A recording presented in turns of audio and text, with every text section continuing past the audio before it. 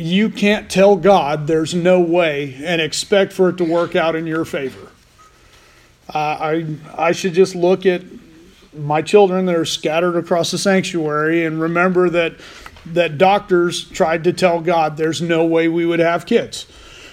And man, I'm waiting for that day when the quiver is full. Is not about the first generation. It's about grandpa or great grandpa, and blessed is the man whose quiver is full. And I pray Jesus comes back, but man, wait long enough to let me see that quiver, But there's other reasons for that too.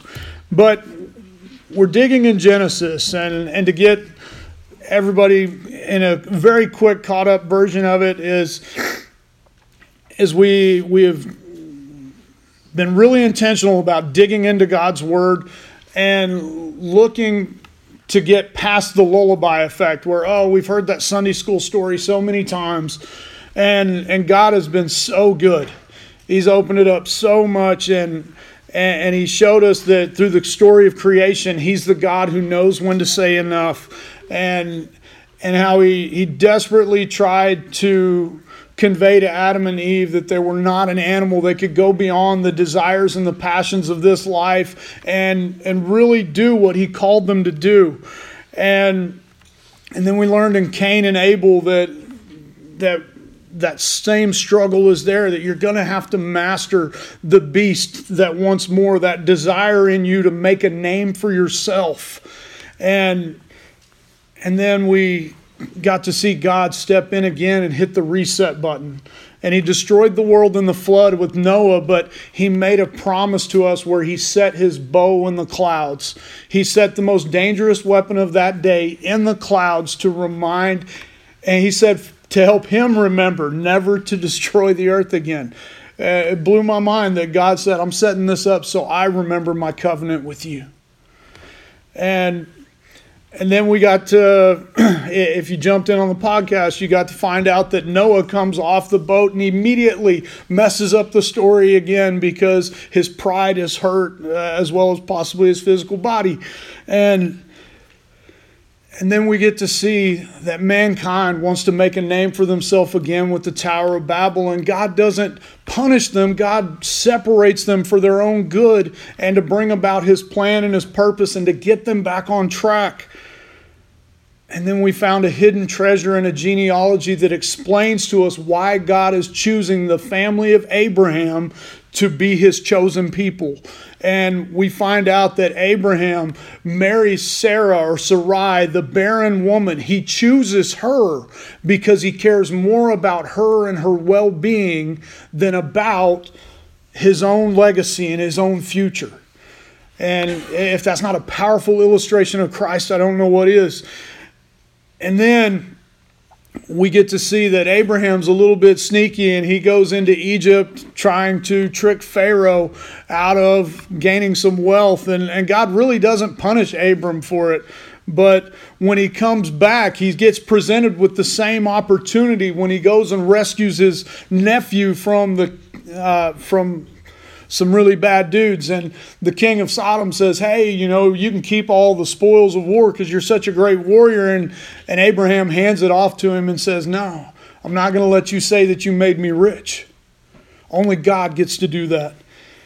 And then Abram enters a covenant called the blood path covenant, which was a betrothal covenant. And I won't re-preach that whole thing. If you get a chance, go back and look at that and study the Eastern world and the ancient Eastern world and the weddings and covenants that were tied to them. And it's just mind-blowing because Abraham kind of gets mad at God and has it out where he backs himself into a corner with his own words, and God rescues him yet again and makes a covenant with him and walks the blood path twice because Abraham could never fulfill his side of the covenant.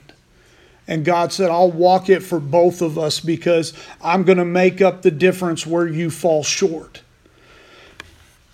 And that brings us to today where Abraham's going to mess up the story again. Don't you love that God is okay with mess ups, or, to be a little more blunt, the screw ups of this world. God still seeks them out. Because if I'm watching and keeping score on Abraham, every time God gives Abraham just a little bit of what's going to happen, Abraham takes off running with it, trips over his feet.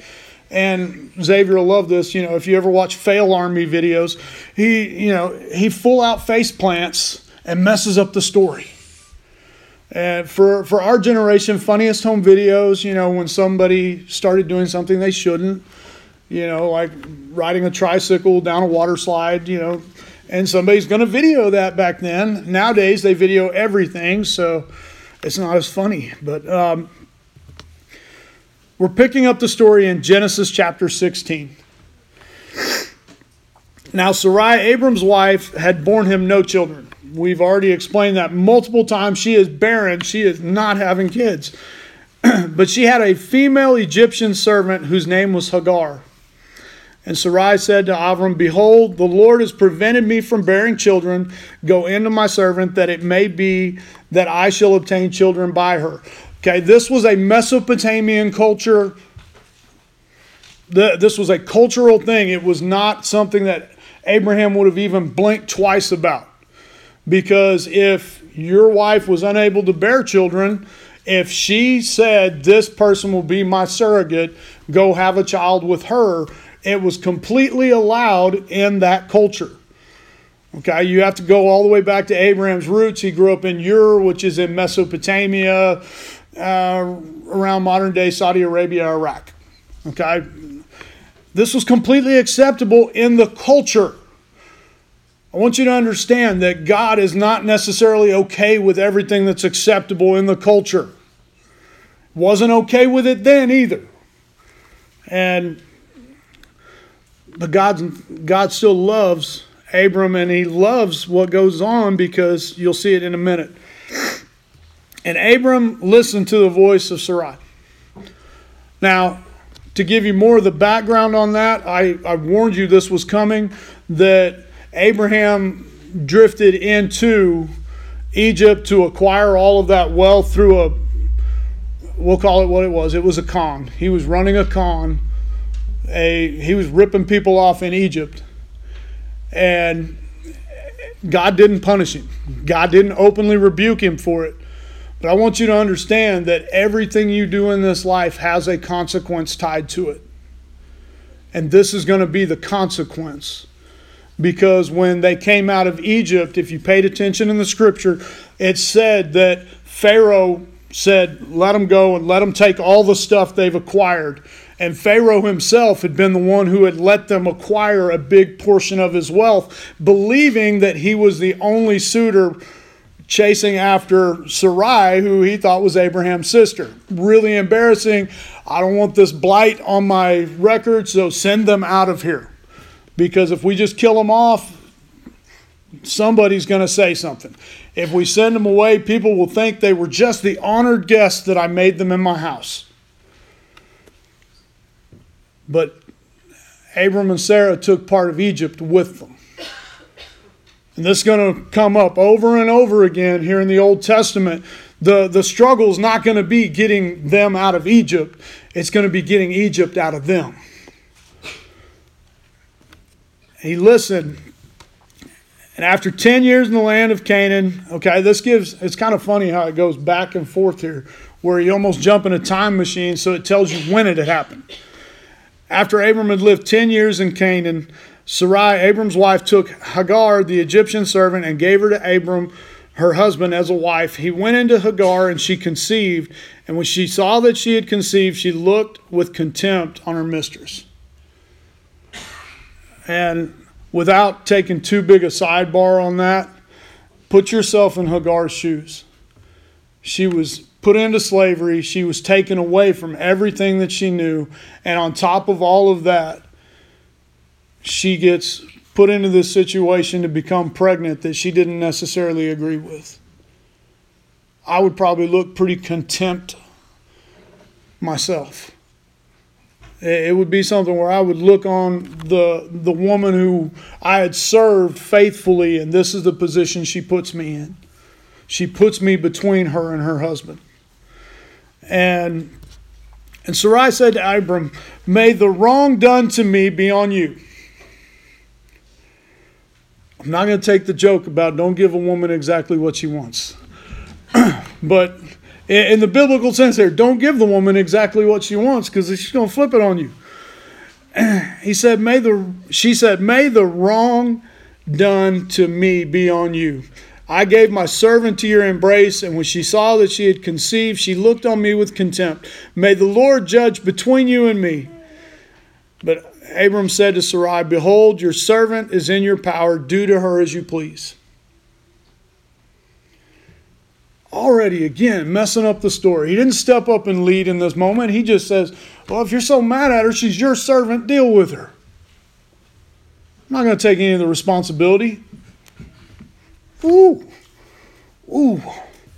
Sounds like a generation of fathers right now, but we're not going to go down that path this morning, I promise. Ow, man, you could hurt some people with this one. Then Sarai dealt harshly with her, and she fled from her. Anybody, biblical principle here is don't hang around with somebody dealing with you harshly. They're treating you bad and abusing you, get out. Until God tells you you have to go back. And most of the time, I'm telling you, this is the only case in Scripture where I see somebody being abused and God says, yeah, you can go back. But God also fathered a complete nation out of that. So let's be fair. The angel of the Lord found her by the spring of the water in the wilderness, the spring on the way to Shur. And he said, Hagar, servant of Sarai, where have you come from and where are you going? And she said, I am fleeing from my mistress Sarai. And the angel of the Lord said to her, return to your mistress and submit to her. The angel of the Lord also said to her, I will surely multiply your offspring so that they cannot be numbered for multitude. And the angel of the Lord said to her, behold, you are pregnant, and you shall bear a son, and you shall call his name Ishmael, because the Lord has listened to your affliction. He shall be a wild donkey of a man, and his hand against everyone, and everyone's hand against him, and he shall dwell over against all his kinsmen. So she called the name of the Lord who spoke to her, you are a God of seeing. For she said, truly here I have seen him who looks after me. Therefore, the well is called Be'er Lahai. I'm not even going to try and do it this morning. Okay? That is Be'er. Be'er is how it's pronounced. It's not beer. Okay? Be'er Lahai Roi. And it's between Kadesh and Bered. See, I didn't do as well as you, Scott. I didn't read it fast. I should have just went fast and have confidence. Everybody would have thought I got the Hebrew right. I practiced it like 4 or 5 times in the chair yesterday. Audrey was there, and it was like it wasn't going well. It doesn't sound anything like the dude reading it online. But the name of that well is the well of the living one seeing me. Okay, think about who Hagar is. She's an Egyptian. She came out of a society that was polytheistic. It had many gods, and she didn't know who this God was that kept speaking to Avram and to Sarai. She doesn't know that God. But God reveals himself to her in a powerful way, and she declares him to be the living one seeing me. And a lot of translations will shorten it to El Rohai, the God who sees. And Hagar bore Avram a son, and Abram called the name of his son who Hagar bore Ishmael. How did Abraham know to call the boy that? See, these are questions I have sometimes with Scripture, but do you think when she came back to the household, she might have explained a few things? I don't know. And Avram was 86 years old when Hagar bore Ishmael to him. 86. Anybody signing up to be a new dad at 86? Diaper duty at 86? Whew. And he's not done. But the name Ishmael is where I had to do some digging this week. Ishmael translates God will hear. I thought, no way. No way. On Palm Sunday, one of the last phrases in the section of Genesis we look at is telling us about a young man's name that means God will hear. And if you look back into Hagar's story, she says, the God who sees, followed by the name, God will hear. And I thought, God, there's no way you put that together accidentally when we usually come in and we preach the message at the beginning of the week as Jesus began to make his entry in Jerusalem, that the crowds gathered and they waved palm branches, and we didn't get palms this year. My wife still has PTSD from getting smacked in the face during COVID. Okay, we don't get palms in our house for a while. But they waved palm branches and they laid their jackets on the road before him and they shouted Hosanna or Hosanna. And that translates to save us now. Save us now. Those crowds were shouting that on Sunday. And then on Friday, those same crowds are shouting, crucify him. They're letting it go of crucify him. He's not exactly what we thought we wanted. And crucify him actually goes harder than that. If you read the scripture, they cry out, let his blood be upon us. That's a part of the Easter story that gets left out far too often. And I thank God that in their ignorance they shouted that. Let his blood be upon us. Because God saw their need. And he heard their cries. Do you think anything in their situation had really changed from Sunday when they're crying, save us now, to Friday when they're saying, let his blood be upon us? Had anything in their eternal situation changed? No. They were lost and messing up the story just as bad Monday as they were on Friday. And I want you to see this, and you know, if you were at Parkview last week, some of it's going to sound real familiar. But I'm not going to read all of these scriptures for the sake of time today, but you can go look in each of the three Gospels, Matthew, Mark, and Luke. John doesn't have a great account of the Last Supper. Maybe that's because he was too busy being the disciple who Jesus loved and resting on his chest at the dinner table. I don't really know.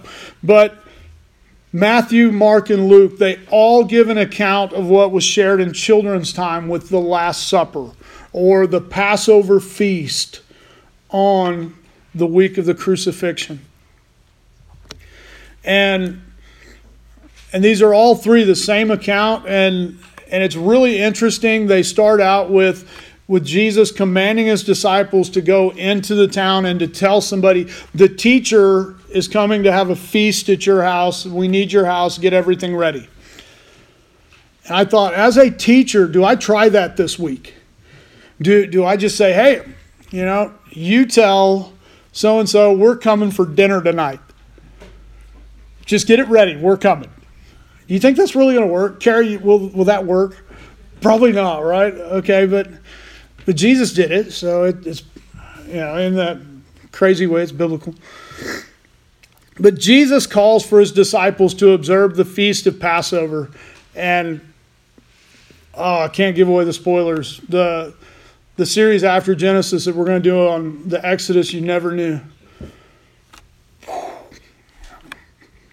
not going to get into it because I'm going to cry a lot during those. I'm just telling you, because it connects to who Jesus is in such a powerful way. And I never understood it because I thought, man, it's just, you know, God picking on Pharaoh. The God of wrath that we always learned about. I hope I'm not busting anybody's bubbles, but God's not a God of wrath. And you're only going to see his wrath poured out a couple times in the Old Testament. And when you interpret that through the right lens, it's God's mercy being poured out.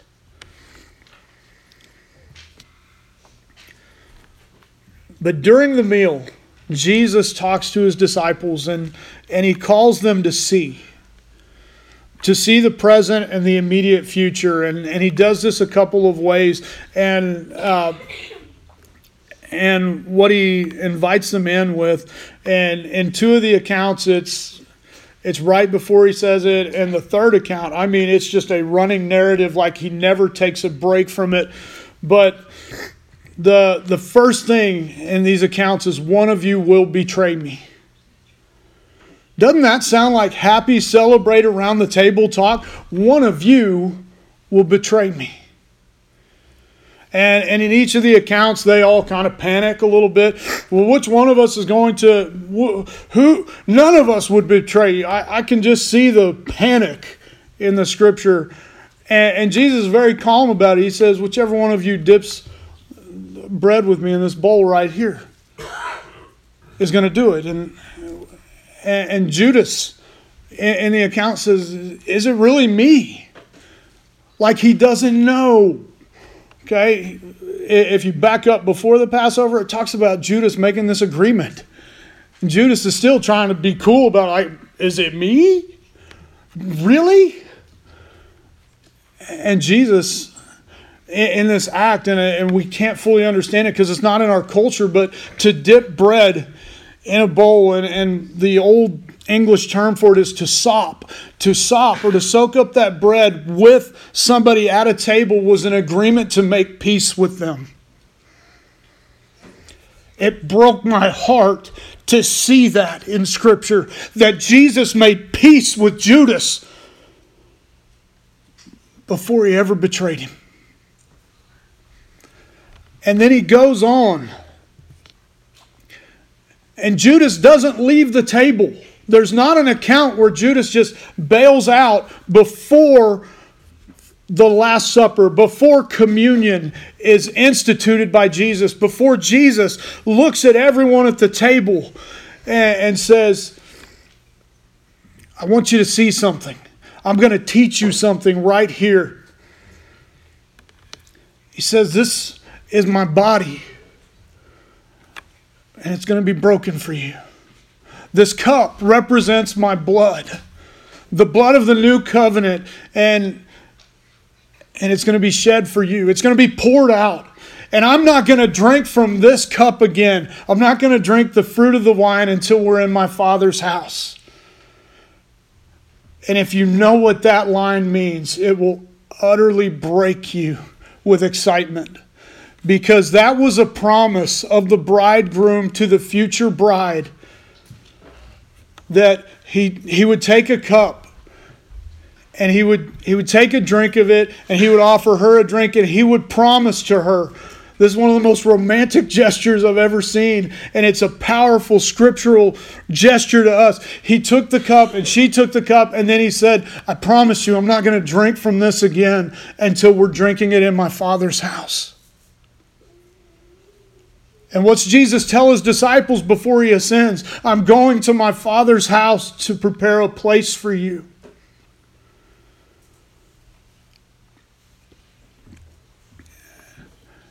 The same thing happened in those weddings. The groom would go, and we'll get into this more another time, but you got to have the picture here.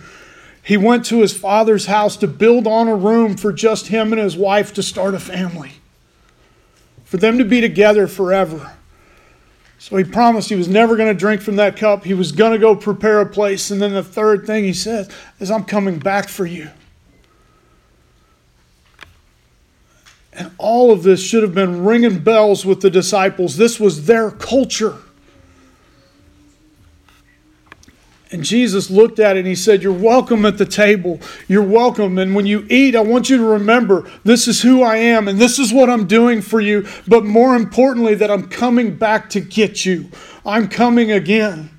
So as often as you do this, remember me. Was Jesus so full of ego he had to be remembered? No. But can you imagine having to wait for your future spouse? Men in the room, can you imagine working day after day after day, building the room, and your father coming in and being the inspector and like, it's not good enough. It's not good enough. You can't go get her yet. It's not done. You can't go get her yet. Can you imagine the frustration on that side of the marriage? But even more so, can you imagine the bride waiting? Go back and read the parable of the 10 virgins. If this dude was already prepared before he came to meet her, it could be like 3 days and he's coming back.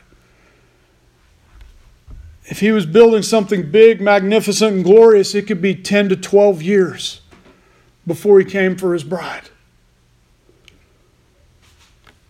Can you imagine waiting that long? Remember me. Remember me, because Jesus said no man knows the day or the hour. Nobody knows when God's going to say it's good enough, it's time to go get them.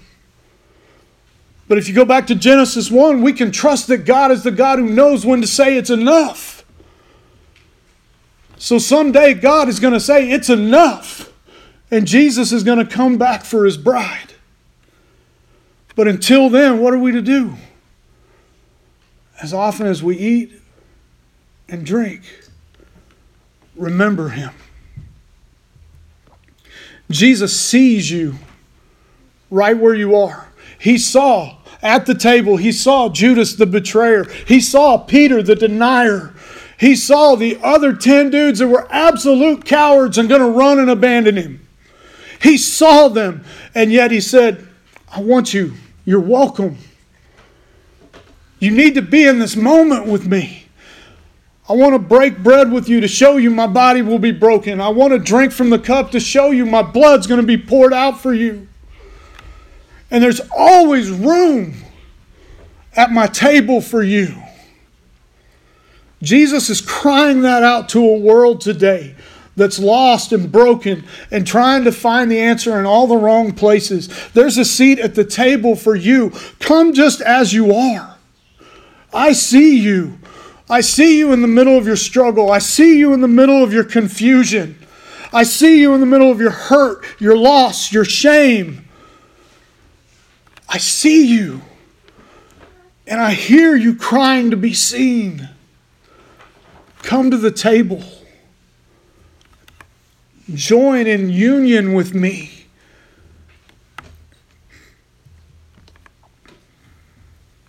As we go into this week, the Passion Week, God sees you. God hears you.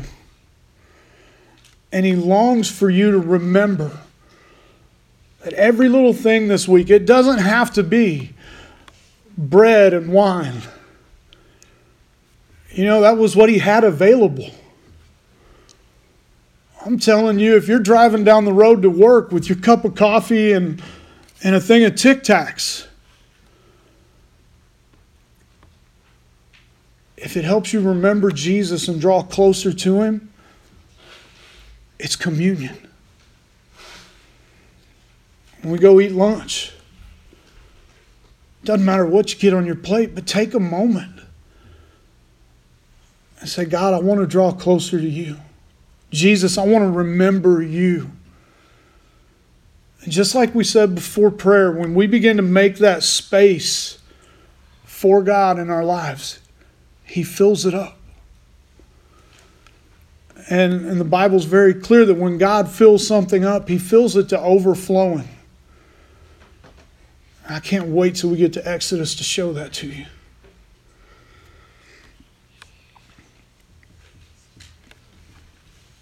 But God sees you and he hears you.